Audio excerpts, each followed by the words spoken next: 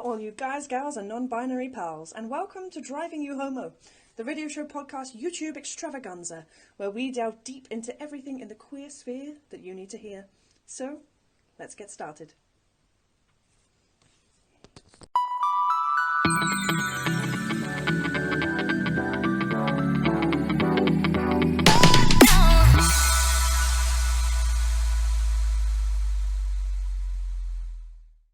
As always, I'm Wayne Carter, cabaret burlesque comedian, radio presenter, and all-round drag shambles. And this week, live in the virtual studios, I'm joined with the talented, the beautiful, the gorgeous Richard Energy. Hey, doll, how are you? All right. Yeah, I'm all right. How are you? I mean, I'm upright, I'm breathing, I'm living. Woohoo. We've survived. All of the things you need right now. Exactly. With this lockdown, I don't even know what to do with my life. So, because Driving You Homo is LGBTQI+, all the letters of the alphabet, first question I always ask, pronouns, what are we doing with those?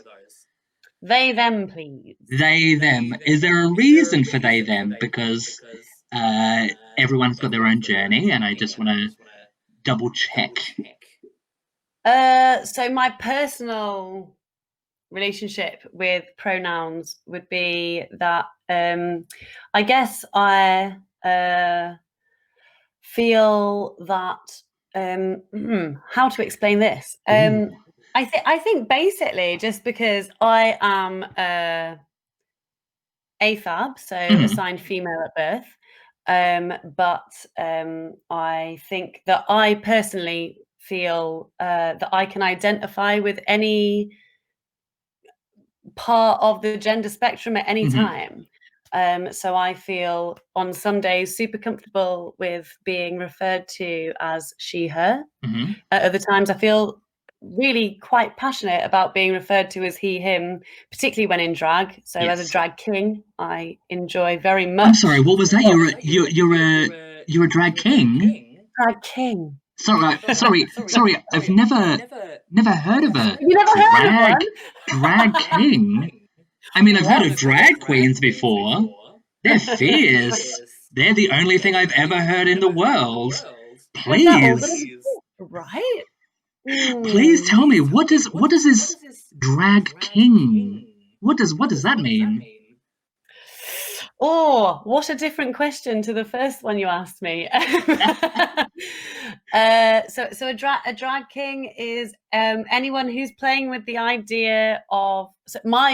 Listen, I would never assume to be capable of defining what a drag king is, but for me, a drag king is anyone that is playing with the idea of masculinity within their performance. Camp. I don't disagree. In terms of identity and pronouns, when I talk about being gender fluid, when I say like I'm AFAB, so assigned female at birth, and I feel quite comfortable with being referred to as she, her quite a lot of the time.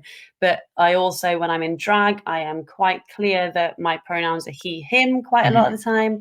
But also there's this huge gap within those two things where I feel that I can rest on any of those points at any given time. So therefore, I am they, them. Ooh, I'm on a similar journey there, doll. Yeah. I'm on the sort of they, them journey as well. I'm on that non-binary journey. But then also I recognize that I'm very male presenting usually. So I'm like, that's not even a thing though. Like that's something that I've like come to start because I used to panic when I first started like considering the idea of being asking for they, them pronoun, you don't have to ask, but like identifying with they, them pronouns and being like, oh, but I feel like I still look super femme, or I still definitely look like a girl, and I put them in inverted commas for anyone who's not watching the YouTube stream. But like but that's nothing to do with it, because it's obviously so much about how you feel within yourself and how you experience every part of the gender spectrum. And if you're experiencing any more than like one particular part of the gender binary, Ugh. then that's cool. You Exactly. are whatever you want to be. Don't worry about it. No matter what you're presenting, again, in inverted commas, all the commas. Inverted commas. Like it's nothing to do with how you look or how you act. It's all to do with how you identify, and it is yours to decide and yours to decide only. And I identify as a smash crab, So there you go. That is what you are, pal. There we go. But so like, dare I ask the question? And because so you know me, we know each other because you were. It's going to be difficult for me. Congratulations, well done. You have successfully won a competition / show / event that we were a part of. You won 2020's Disney's Snatch Game at the Two Brewers. You did a wonderful job, and you can explain the character choice in a second. But I've had a few drag performers. I've had Victoria Scone, AFAB drag queen. I've had Davina De Campo, a non-binary drag queen. And I asked them the questions about pronouns, and they felt certain kinds of way about he, she, they, especially when they're in drag. I'm pretty flexible when it comes to my pronouns. I still find it weird, and I don't know why, because I've been doing drag for upwards of minutes, but when someone calls me she in drag, I sort of double take still, and I don't know why that is. It's such a weird, like, I'm happy to be called she whenever, but like, when I'm in like full drag and someone's like, oh yeah, she's living, I'm like, I don't know, like, it doesn't resonate with me like it should, and I don't know why that is. But do you feel a certain kind of way when you're up in your drag and someone goes, oh yeah, she looks fierce, and you're like, I'm a king? So now as a drag king, I would say if anyone ever referred to me when in drag as a she, I would be. I would. It's tough. Like I think in drag, if anyone referred to me as she, I would feel definitely quite upset by that. Yeah. I would feel quite strongly like I've been misgendered, and be quite upset / annoyed by that. Now it's interesting because out of drag, I think that I'm much more flexible with any side of that people want to refer to me as. And literally since I hit puberty onwards, people have been referring to me as he, not as they, because no one really understood what they them pronouns were. I mean, to be fair, most people still don't understand them. People still don't understand, but it's interesting. Like I never got bothered by that when I was a kid. I like from about the age of 13 onwards. When I've been walking along the street, people are like, oi mate, or oi pal, or oi bro, blah, blah, blah. And I'll turn around, they'll be like, oh, sorry, miss. And I'll be like, they're like mortified. And I'm like, look, it's cool with me. Like, I have a mirror, I see myself, I know how I present to the world. But because it's like, actually, and that was an interesting journey for me to go on to be like, oh, I'm fine with that. And why am I fine with that? Because a lot of people who identify as she, her, so would probably find that quite difficult. But I never found that difficult. And then being like, and so that was a part of my journey. And then another part of my journey being like, and finding drag was another part of my journey. And then just being like, actually, do you know what? My gender is super flexible and super malleable. But when it comes to being in drag, and obviously drag for me means presenting as mask, usually, not always, but usually means presenting as mask. So I started drag in a show where I was presenting as male. And whenever anyone would refer to me as she there, I would be furious. And that was a real indicator of me of like, okay, you're on a certain type of journey here. That was the first time ever, even from being a somebody who AFAB So identifying with she, her pronouns, and then having people call me male names or pronouns, and then being like, I'm cool with that. But then having someone, when I'm in drag, refer to me in a female way, and then being absolutely furious and be like, okay, so we need to address what's going on here. Because that's... And it's not your problem. It's like, I mean, we can educate these people, but it's not your problem. You know, like, they have the problem because they haven't been educated in the world. Like, once they've been educated, then you go, oh, okay. You know. But, you know, it always comes back down to this thing of like, so when you ask me, if someone were to ask me my pronouns, I would never have a problem. Yeah. If someone asks me, are you a man or a woman? I've got a problem, because what you're asking there is what's in your pants. Yeah. And what's in my pants is nothing to do with you. Yeah. Unless I'm going to show that to you, or I'm going to put that on you. If I'm going to touch you with whatever's in my pants, then it's nothing to do with you. I mean, you do. I don't know what I don't know what you've been doing, but I don't. That's a lie. I do those things. Anyway, moving swiftly on. So we met at the Disney Snatch Game competition. Yes. Show. You chose an interesting character. I am a gay of an age, so I fully know. As soon as you walked in, I was like, I know what this. Did you? Creature. As soon as I walked in? Well, like when you got into your full drag, and you're like, I am this person. I was like, oh yes, I'm living for this person. Whereas there were a couple of the other people on the show that were like, most people had no idea who I was. I knew straight away. But then also, I am a gay of an age, so I was like, I get it. Can you explain? I immediately showed my age. Exactly. I was like, oh god, I am too old for this. Why am I here? So, I made a choice with my costume and my performance. Wrong choice from you. It was a strong Disney-based choice in that it wasn't even close to Disney. Yeah, I always say this. I was speaking to someone the other day, and I was saying that I was coming on this show with you, and they were like, "Oh, I love them," and then I was like, "Yeah, but you know that they weren't doing Disney." They weren't doing. So the tea was I did Princess Peach for Disney, and my justification for that was Princess Peach was in what's it called? Wreck-It Ralph, the second one, and she's in there for like 2.5 seconds. It's like a blink and you'll miss it. And I was like, she's in it, therefore she's Disney. If she's in it, we can do it. Exactly, and that was my only justification.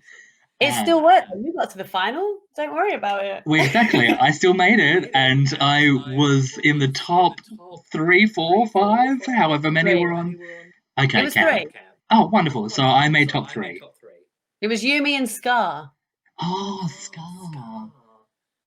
That was a choice. That was so much red.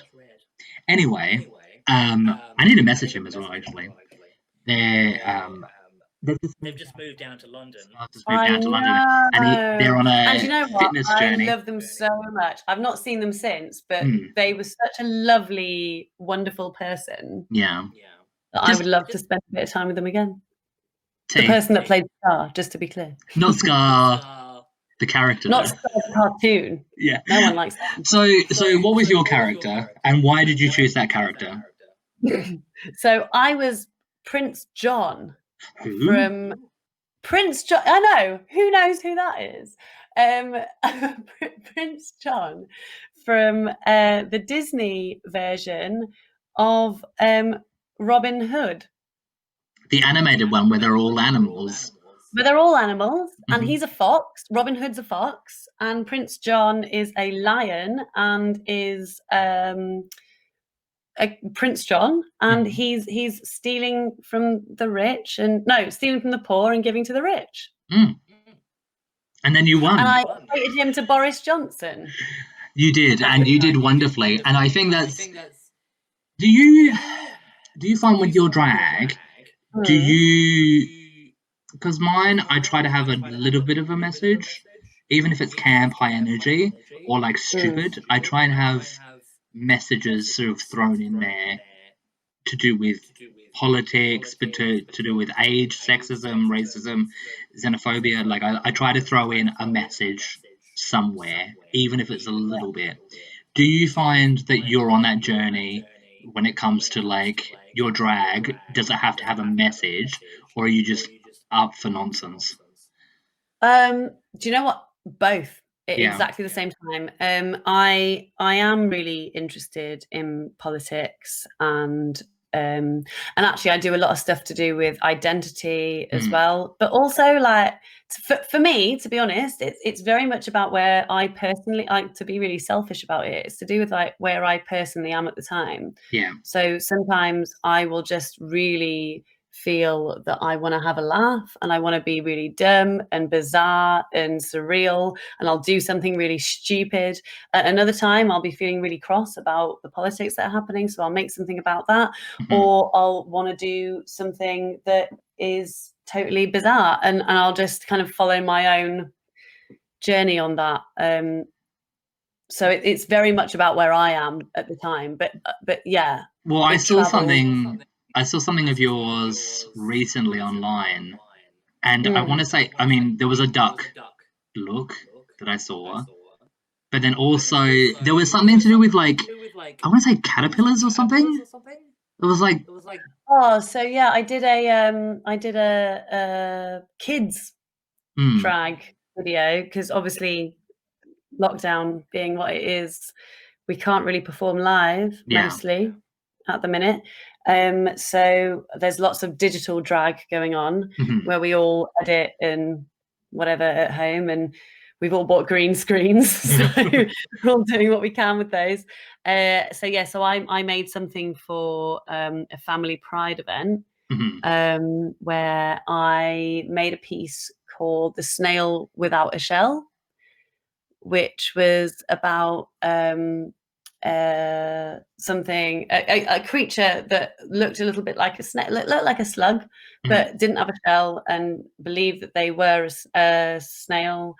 And then it was talking all about how so it was a conversation about identity, and if you feel that you are something, even if you don't have the thing that makes you that thing specifically, and I am doing, just for anyone who's listening, not looking, inverted commas, if you don't have the appendage that makes people believe that you are that thing visually, if you are identifying a certain way, then you still are that thing. And it was basically made for children and families to have the certain kind of early understanding and early language to use when talking about transgender identity.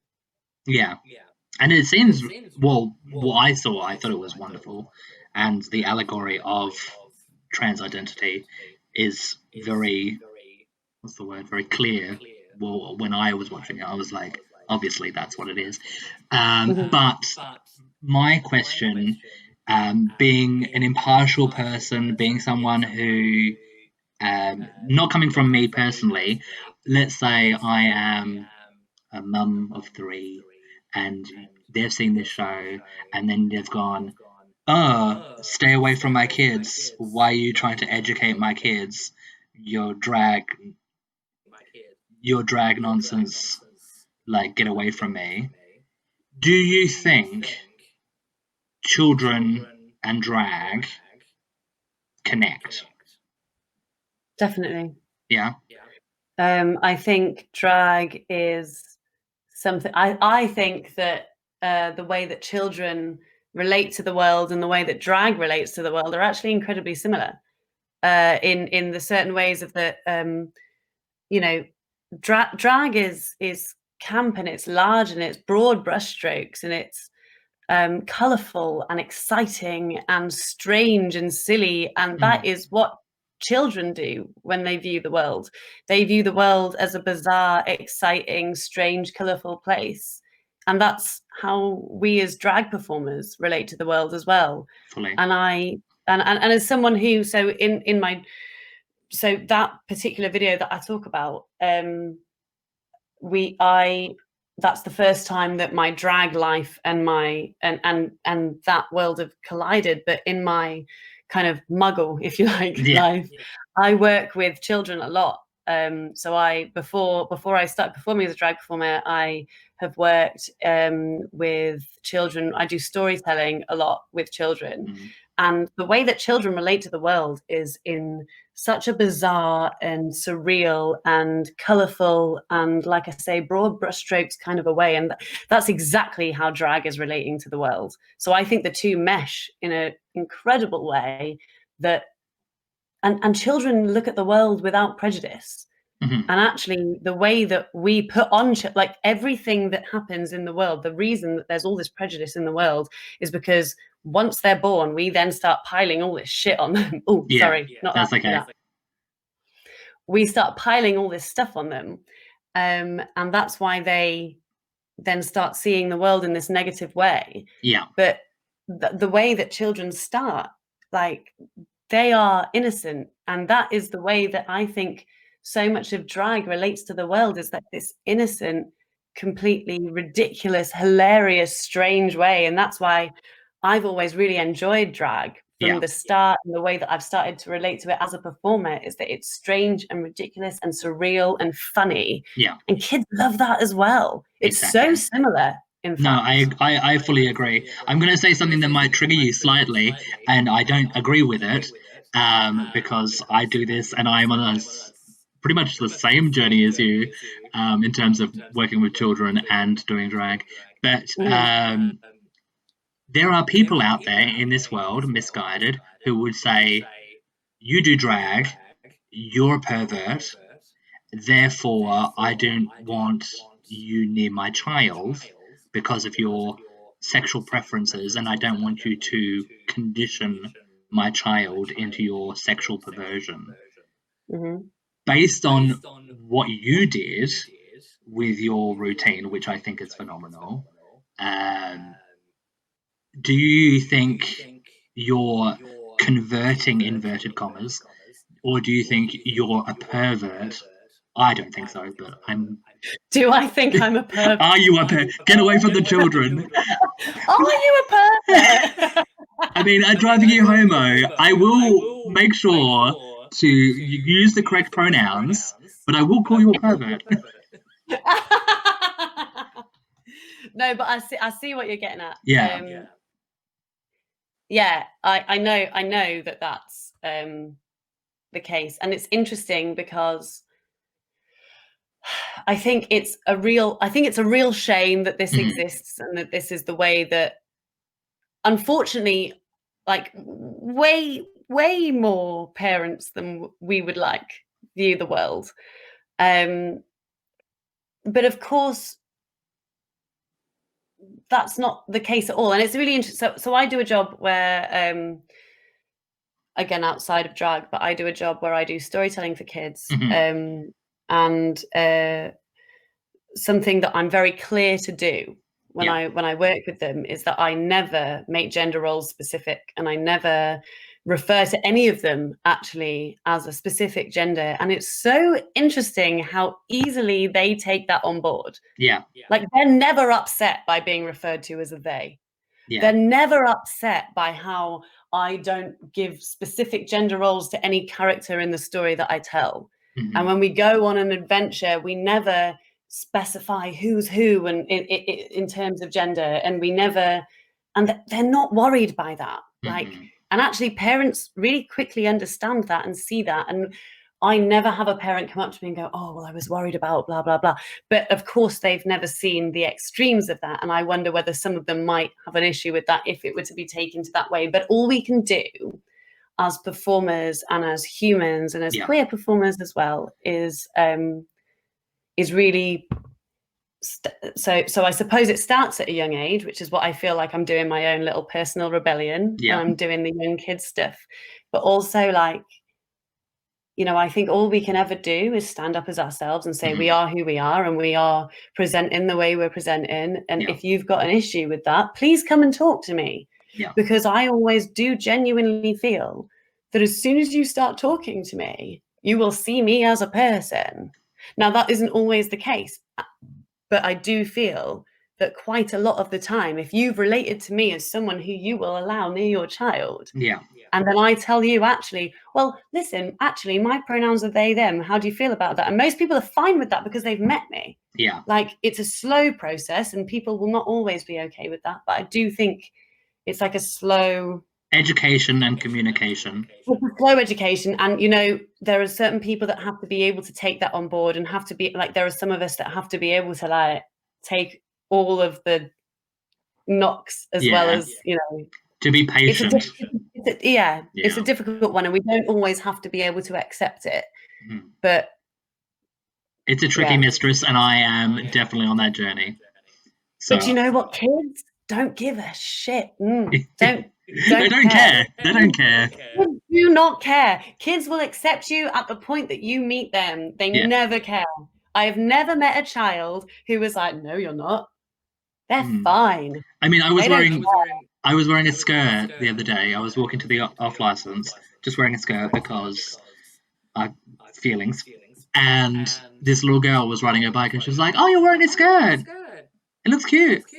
That was it. I was like, yeah. Like exactly. They don't care. They don't know. Exactly. Because we put that on them. They don't care. They just want to look at what you're wearing and say that you look great, or you look weird, or you look strange, or you look fun. Like, they don't care. Exactly. Because they're cool. Kids are so cool. Like, kids are cool. This is true. Coolest of all of us. Speaking of people who are cool, you? Question mark. Cool. Me? Question mark. Cool? Are you? Am I cool? No, probably not. You and me both, though. So, sliding back to Drag Kings and representation within the drag sphere, because I sort of self-identified like a drag shambles. So I'm not a queen, I'm not a king. So like, I'm trying to think of their name. Oedipusy Rex. So Oedipusy Rex they self-identify as a drag barbarian. So you said you identify as a drag king. Do you find there is representation in the UK, and because we're both in London, do you feel like there's enough representation? Do you feel like there's enough space for you to create? Or do you think there needs to be more space? What's going on for you in that journey?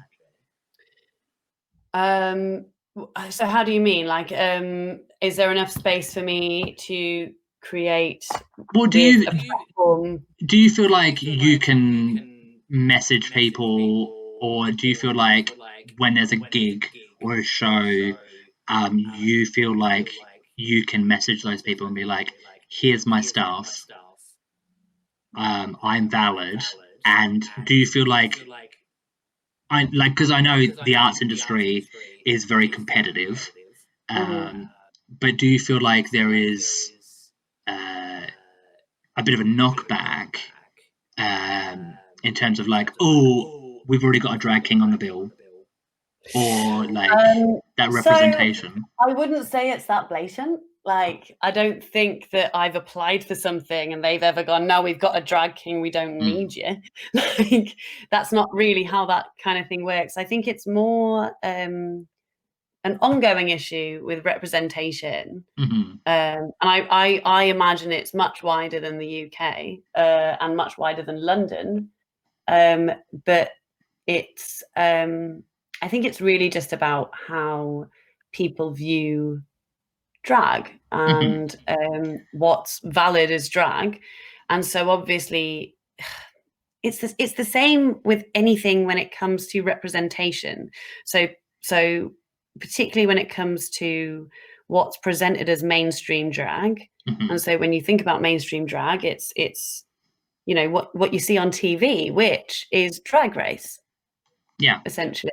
And so what's presented in Drag Race is, for the most part, almost for the most part, is cis men in drag as drag queens. And so then you think, okay, so what's wider than that might be you know, trans women, might be drag kings, might be drag performers who are non-binary, might be, you know, there's a whole massive world that we don't see when we look at mainstream media. And when you're looking at, you know, when you make drag events such as drag brunch or drag bingo or drag, and it's like all of these things that's dictated by what people see in mainstream media. So people are looking for, you know, polished queens.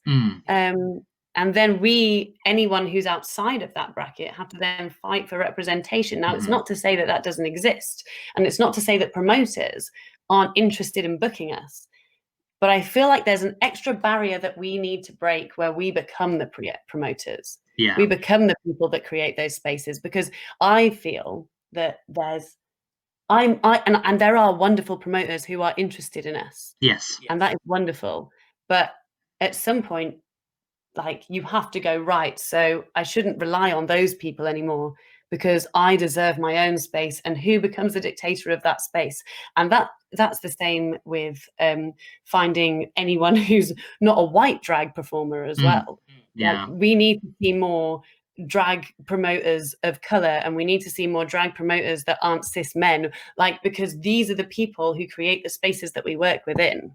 And as soon as that happens, we're not relying on people making a diverse lineup, because we're creating those spaces. So then we see what we want to see. Exactly. We create what we want to see in those spaces, and then we're not worried about being the you know, what's that thing? So like diversity police.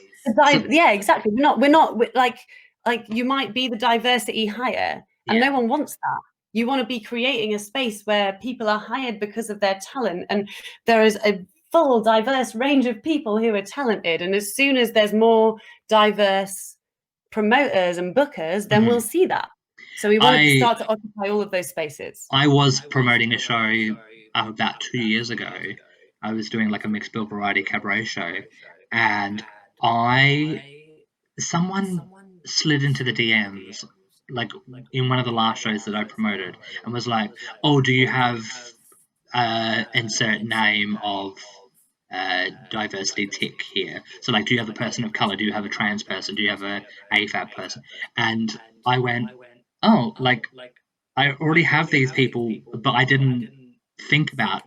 That's not why I booked these people because I think they're fierce and they're good friends of mine, and I didn't want to. I wasn't picking people for like tick a box. I was picking people that I wanted to have a kiki with, get backstage with, have a chat with, get drunk with, and watch perform. And they just so happened to be a diverse lineup because I surround myself with a diverse amount of talent, and it just happened that way.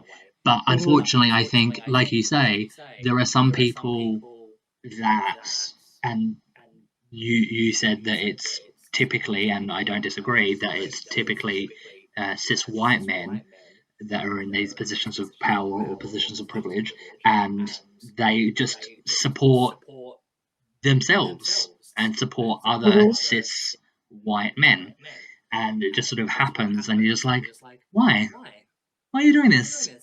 But and it's not necessarily by choice either. It's just that once you're in that circle and once you're in that world, and you don't start becomes unconscious, expand your horizons or mix with people that are talented from other walks of life, and especially in the drag world, when we're already on a fringe, like, let's divert. Oh, yeah, it's okay. Let's diversify.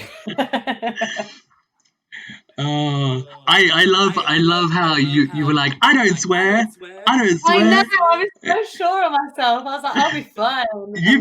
You're doing well, doll. I'm supporting your journey. It's fine. Thank you. I appreciate it. I'll just have to like edit through and bleeps. Edit around. I'm so sorry. I've not done it much though, to be fair to me. No, that's okay. You aren't as offensive as me. I mean, I'm Australian. So, like, the fact that I haven't sworn, it's a miracle. Where in Australia are you from? I grew up on a sheep farm in Central Australia. That's fun. So you In know when like Central Australia. so yeah, you know where like racism and like xenophobia and like sexism are just like a Tuesday. Oh, Yeah, that's where? yeah, exactly. All of Australia. All of Australia, yeah. Yeah. No, I grew up in Central South Australia, so about 8 hours north of the south coast. So What's it called? Port Augusta is the biggest city. I Adelaide. obviously don't know, but I'm just kind of I've been to Australia quite a few times, and I'm kind of fascinated because I've only ever been to Perth and Sydney, but I've been quite a lot of times. But I'm fascinated by the idea that there's this whole middle that no one ever really goes to. But are you from the middle? I'm from the middle. Yeah. That's mad to me. That's so exciting. Yeah. So, do you know Uluru, Ayers Rock? I've heard of it. Okay, there's a big rock in the middle of the... Yeah, you know, big special rock. Yeah, culturally, for Indigenous Australians, like, don't walk up it unless you're an idiot. I grew up about 16 hours south of that. So that's in the centre, and then 16 hours south, going down, I'm there, and then 8 hours south of that is the south coast of Australia. You're really in the middle, huh? Yeah, middle of nowhere. That's middle so of cool. nowhere. So I mean, like, that's crazy, but that's cool that you're from just literally the middle of nowhere. 500 people. So, really? and 500 people from your town? And then I moved to London. 8 million. How long ago did you move to London? So thank you for asking me on Driving You Homo, the radio show podcast YouTube extravaganza, where I'm supposed to be interviewing you. He's like, now Wayne, talk about your life. But I'm so interested. I find this so interesting. I moved here about 6 years ago. So that's the journey I'm on. Sorry, I know that this is not what this podcast is about, but was it London first after that town, or did you go to another place? No, so I went London, Adelaide. Sorry, I went the town I grew up in, which is like near Jamestown. Jamestown, Adelaide, London. I went to Adelaide for the first time last year. Oh God! And was Adelaide huge to you? Adelaide was so small to me. Yeah, Adelaide is the only thing. The only thing that I enjoy about Adelaide is Adelaide Fringe. I mean, I love the people there, obviously. People I grew up with. Yeah, no, it was a nice place. I enjoyed it, but yeah. It's too small for me, definitely, and not enough queer representation for my liking. Sure. Well, what was the queer representation like in the town you grew up in? None, right? It was me. Maybe there was more. I don't know. It was me. It was you. It was me. The queer representation. I was. It was so funny because I was about 10, and there's a clear masculine feminine divide. Boys played football, girls played netball. Like, that was just it. And then I didn't want to do either of those things. So while they were playing football or netball, I was in the middle doing Bob Fosse numbers, like boom, boom, boom, boom, and people are like, "Oh yeah, he's different. Yeah, he's weird." And then at that point, they knew I was a little bit yes. So they were like, "Oh, do you want to organize the Christmas pageant?" And I was like, "I'm 10." And I was like, yes, of course I do. But also, yes. So at the age of 10, I organised the Christmas pageant because I had that level of extra. But do you think? I think the people I surround myself with. Do you think there's that level of, like, because of your queerness or like your sexual identity, whatever that means? Do you find there's like a level of, like, I don't know, like extroverted, or like you want to you want to show more, or like you want to be on, I don't know. Do you know what I'm? What do you mean? I'm just like I'm thinking in my head about like performers and performing and like and being queer and like wanting to be on stage all the time. And I know that's not everyone because I've got friends who are very introverted, who are queer and do not of course. But like everyone that I sort of surround myself, and maybe that's, I guess, my biasy is that everyone that I know, or a lot of people that I know that are queer, are very extroverted and very like want to be in the limelight. Not like rich and famous, but like they want to be seen. They want to be seen. I mean, I guess it's an interesting connection to think about. And I suppose it's interesting to think about the idea that, well, I've started thinking about it quite recently, to be fair, but I've started thinking about the relationship between the performance that you did when you were growing up versus being a performer when you were an adult. Yeah. Because I think that I've always been a performer. Same. Because when I was young, my performance was being the person that I thought I should be in a society where I couldn't be myself. So we've always been performing. I feel like every queer person's always been performing. So right? did you? So when you said that, did you perform to conform to what was? You've been performing your conformity, I guess, in a way, because you've always been something that you've always been trying to fit into a position that you don't fit into. Particularly when I was young, and I assume when you were young, like, and maybe it's changing. Hopefully, it's changing now. But we weren't the norm, right? So you are performing a position of even if you're out, or even if you're, clear on who you are, you're still performing a certain amount of being, because who we are doesn't fit into the society that is. Yeah, no, I fully agree. You kind of get used to performing in a way, so it would stand to reason that when we get older, we might want to perform. We're used to it, right? Like, we've been doing it for years. Just give me a stage. I've been a performer my whole life. Okay. Obviously not everyone, because that would also stand to reason that you're going to have been performing this long. Just give me a break. Pay me. Give me some money. Yeah. Where's my money? I'm going to have a break now. Okay, so speaking of that, I've got a couple of news things because we're vastly running out of time. I've just looked at the time and I've gone, we've been waffling in a good, positive way, but we've gone on that journey. And I want to ask you about Ellen DeGeneres. Now, Ellen DeGeneres has come up in the news recently as the Ellen Show has some somewhat problematic issues when it comes to workplace safety guidelines, respect, responsibilities. People are not feeling safe and welcome within that workspace. And she has since come out and said that she does not like that, and she hopes that everyone feels safe and welcome, and she hopes and she is implementing changes to make it a safe and happier working environment.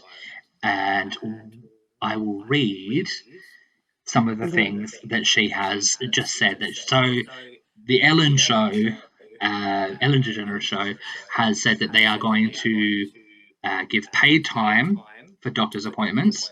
They are going to give birthdays off, and they are going to give 5 paid days off. How do you feel about that in connection to the Ellen Show and the drama that's going on with them? I mean, I suppose I have to be super clear that I don't know enough about what's really been going on. And I suppose that really none of us do. I don't think anyone does, yeah. I don't think anyone can, including anyone super close to it other than the people that are in it. So I feel that we can't be sure until you're in that situation. You've been working in that situation. Well, do you think 5 days paid day that? So we've talked about the show. We've talked about the dramas, and from my personal perspective, I don't think she should get the boot. But then if it comes out that she has been a bit of a, terrible human, tyrant, then if there is some cause and justification for her to get the boot, then I'm like, okay, let's get rid of her. Let's replace her with someone better. Mm-hmm. But the people that they were thinking about replacing her with, a cis straight white man. Yeah, absolutely not. I mean, that's absolutely outrageous that they're thinking of replacing her with James Corden. Yeah. That's absolutely wild. And also, of course, Ellen represents so much, really, particularly for queer women. Yeah. Ellen the first person I think of, if they're gonna replace her, if she has done horrible things, or it comes out that she hasn't been the nicest of humans, the first person I think of is Wanda Sykes, and I think she would be a phenomenal daytime presenter, and she's a queer woman of colour. But the thing is, of course, we could think of so many queer women that could do a wonderful job, of queer women in the public eye that could do a wonderful job of presenting that show. Yeah. But I suppose the real and that's, without question, we could think of so many of those, and that should really be the people we're considering before considering someone like James Corden, who, first of all, already has a platform. Yeah, multiple. But also is a cis white man who, to be honest, is quite questionable in a lot of other ways that maybe we shouldn't go into because that would take a long time now. Yeah. But I'm not his biggest fan anyway. But yeah, but even if we were to do so, but actually, it's so, and of course you should always take into consideration anyone who's brought any grievances up against anybody in a position of power, and of course we should think about that. But the real thing that going forward would be to replace the person with somebody who is either in the same position as that person, or someone who would take that position forward in terms of socially and representatively of humans that they are representing. And a cis white man would just not do that. Agreed. Fully. But sliding back, so 5 days off. Is that enough? Is that too much? Oh, hey, I mean... we say this after we've had 6 months of corona lockdown. I was going to say, I would kill for a job where they don't want to give me 5 days off right now. It's I want to see people again. So because that's so weird, because I think, I could be wrong, and please correct me if I'm wrong, but I think it's, you get 2 weeks, generally speaking, you get 2 weeks paid leave, annual leave in the UK. I know in Australia that there's 2 weeks paid annual leave. So it would be interesting. So if anyone's listening to this from America or Canada or any other beautiful country, Germany, Sweden, Finland, Indonesia, I'm just trying to think of... I'm literally... No, I'm listing off the names of the countries of the analyticals where people actually listen to the show. So I'm just people listen in the USA, people listen in Canada, Australia, UK, France, Germany. So if there is someone in the world that is listening to this or watching this, what is your government's annual leave situation? Because I don't know about America. I think America has really bad annual leave stuff. Quite bad, yeah. I'm not sure what theirs is. But... So, because this has come through Twitter, this 5 days, Ellen's gone, oh, I'm going to give you 5 days off. And all the people who have retweeted and shared this are UK-based people that I follow. And so I've gone, I don't agree with this because 5 days isn't enough. But is that the norm for America? And if it is the norm, I'm not sure what the norm is for America, to be honest with you. I I don't think it's that good there. Obviously, it's better here, but yeah, it'd be interesting to know worldwide what that is. Yeah. Would 5 days be enough for you, though? For me, no. Give me 6 months. Give me another global pandemic. As a self-employed performer, I'm used to having much more time off than I'm allowed, or than I could do with. So I fully relate to that journey. Okay, we're going to do... 5 days off a year seems mad, right? I mean, I don't know. Again, I speak as someone who's never worked on a contract in their lives as a performer, but 5 days off a year seems wild, no? There's a lot of things in like a normal quote unquote life, like a 9 to 5. But it's hard to know because I've never done it. I've never done it either. I feel a strong aversion. I feel like I get rashes over my body as soon as people are like, "Would you like a 9 to 5 job?" I'm like, "No, thank you. No, but nothing like about the that." idea of sitting at a desk. Yeah. Well, I'm sitting at a desk, essentially. I mean, it's a table, but a desk right now to do this, and I'm starting to get hives. Do you know what I mean? Yeah, like, this I know. I've actively put, like, I'm on a table as well, but I've actively put like my drag things around me. So I've got things just to remind me, just like, oh, I am a little bit queer. I'm a little bit gay. But I think we've run out of time. Sad face. Richard Energy, is there anything that you need to promote? Is there anything that you want upwards of 3 Uber drivers who are listening to this to know about? No, not specifically. I do so much digital drag, but and there's lots of different specific things you should watch, but you can find all of them through my Instagram, which is at Richard_energy. Follow me. Oh, damn it! I put a scrolling on the thing, but I forgot the underscore. It's not right. Why did you not correct me until now? Because I actually didn't notice. I'm so sorry. No, don't be sorry. I'm sorry.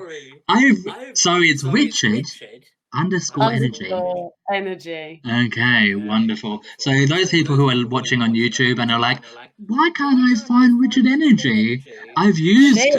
They've probably found someone. I mean, and I'm sure they're great. To be honest, most people that use that handle are... shambles of humans. Dickhead men. So... I mean, to be fair.